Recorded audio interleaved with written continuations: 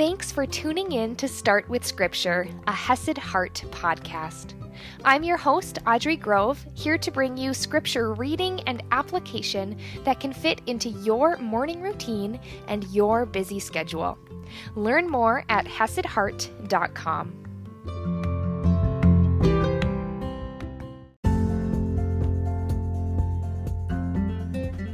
Good morning, my friends, and happy Friday. Yesterday we saw that the unbelievable becomes believable with our awesome God.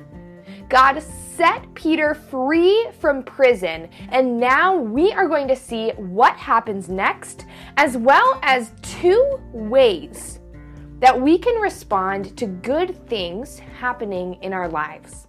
So let's dive in today. We are in Acts chapter 12, verse 12, and I am reading from the ESV. When Peter, realized this, he went to the house of Mary, the mother of John, whose other name was Mark, where many were gathered together and were praying. And what did he realize? He said, "Now I am sure that the Lord has sent his angel and rescued me from the hand of Herod." And so now that he has realized it's real life, he was just rescued from prison miraculously, he is going to the house of Mary, the mother of John Mark. And when he knocked at the door of the gateway, a servant girl named Rhoda came to answer. Recognizing Peter's voice, in her joy, she did not open the gate, but ran in and reported that Peter was standing at the gate. And they said to her, "You're out of your mind." But she kept insisting that it was so, and they kept saying, "It is his angel." But Peter continued to knock, and when they opened, they saw him and were amazed. I love this part of the story. When Rhoda goes and she's so excited, she doesn't even think about letting him in, or she forgets about letting him in, and she just runs back to tell other people how excited she is. That is such a picture of pure joy. And no one was believing her, thinking she was a little bit crazy, knowing full well that Peter was in prison, that he was in chains, that he was being watched by guards. They thought he was crazy, but Peter kept knocking, and when they opened the door, they saw him and were amazed. But motioning to them with his hands to be silent, he described to them how the Lord had brought him out of the prison. So Peter here, he doesn't take any credit. He tells them how the Lord, by his power, by his strength, he did the unbelievable. It wasn't Peter's work, but the Lord's. And he said, "Tell these things to James and to the brothers." Then he departed and went to another place. Now when day came, there was no little disturbance among the soldiers over what had become of Peter. And after Herod searched for him and did not find him, he examined the sentries and ordered that they should be put to death. Then he went down from Judea to Caesarea and spent time there. Now Herod was angry with the people of Tyre and Sidon, and they came to him with one accord, and having persuaded Blastus, the king's chamberlain, they asked for peace, because their country depended on the king's country for food. So here we are seeing Tyre and Sidon, 2 cities from a region that was close to Israel. And they are coming to Herod. This is, again, Herod Agrippa I.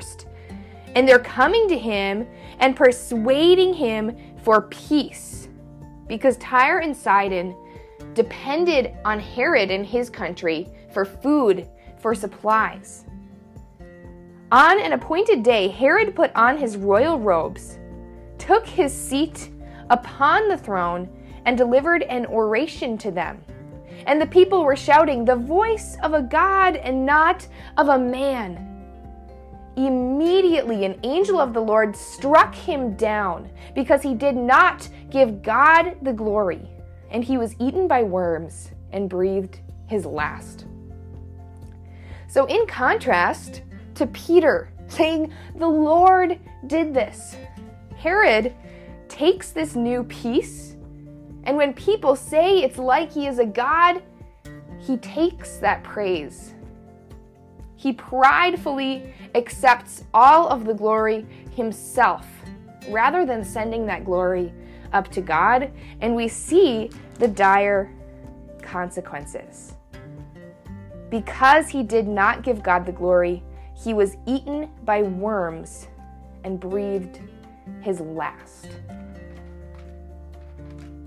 This same Herod, who the Lord and Peter were able to outwit, when God opened up locked doors, when God broke the chains, when God was able to sneak Peter out past the guards.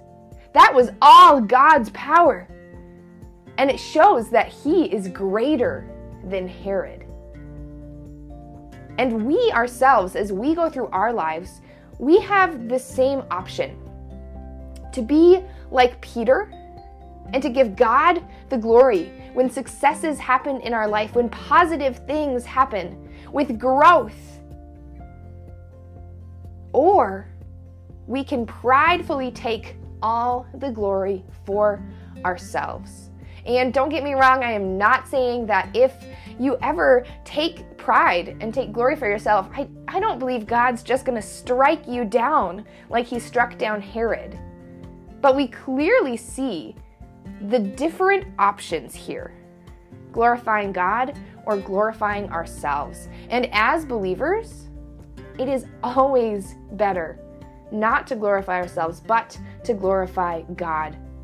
But remember that even when we do glorify God, when we have faith in Christ, we are already saved. And so glorifying God doesn't change our status.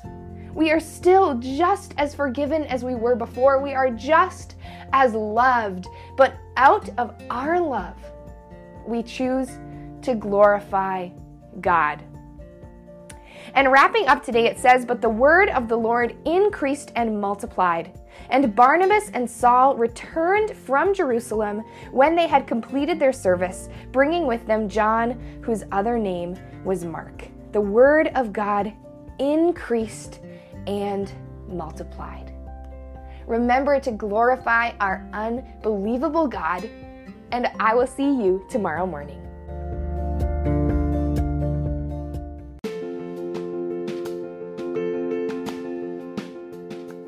Thanks for tuning in today. For more information, visit HesedHeart.com.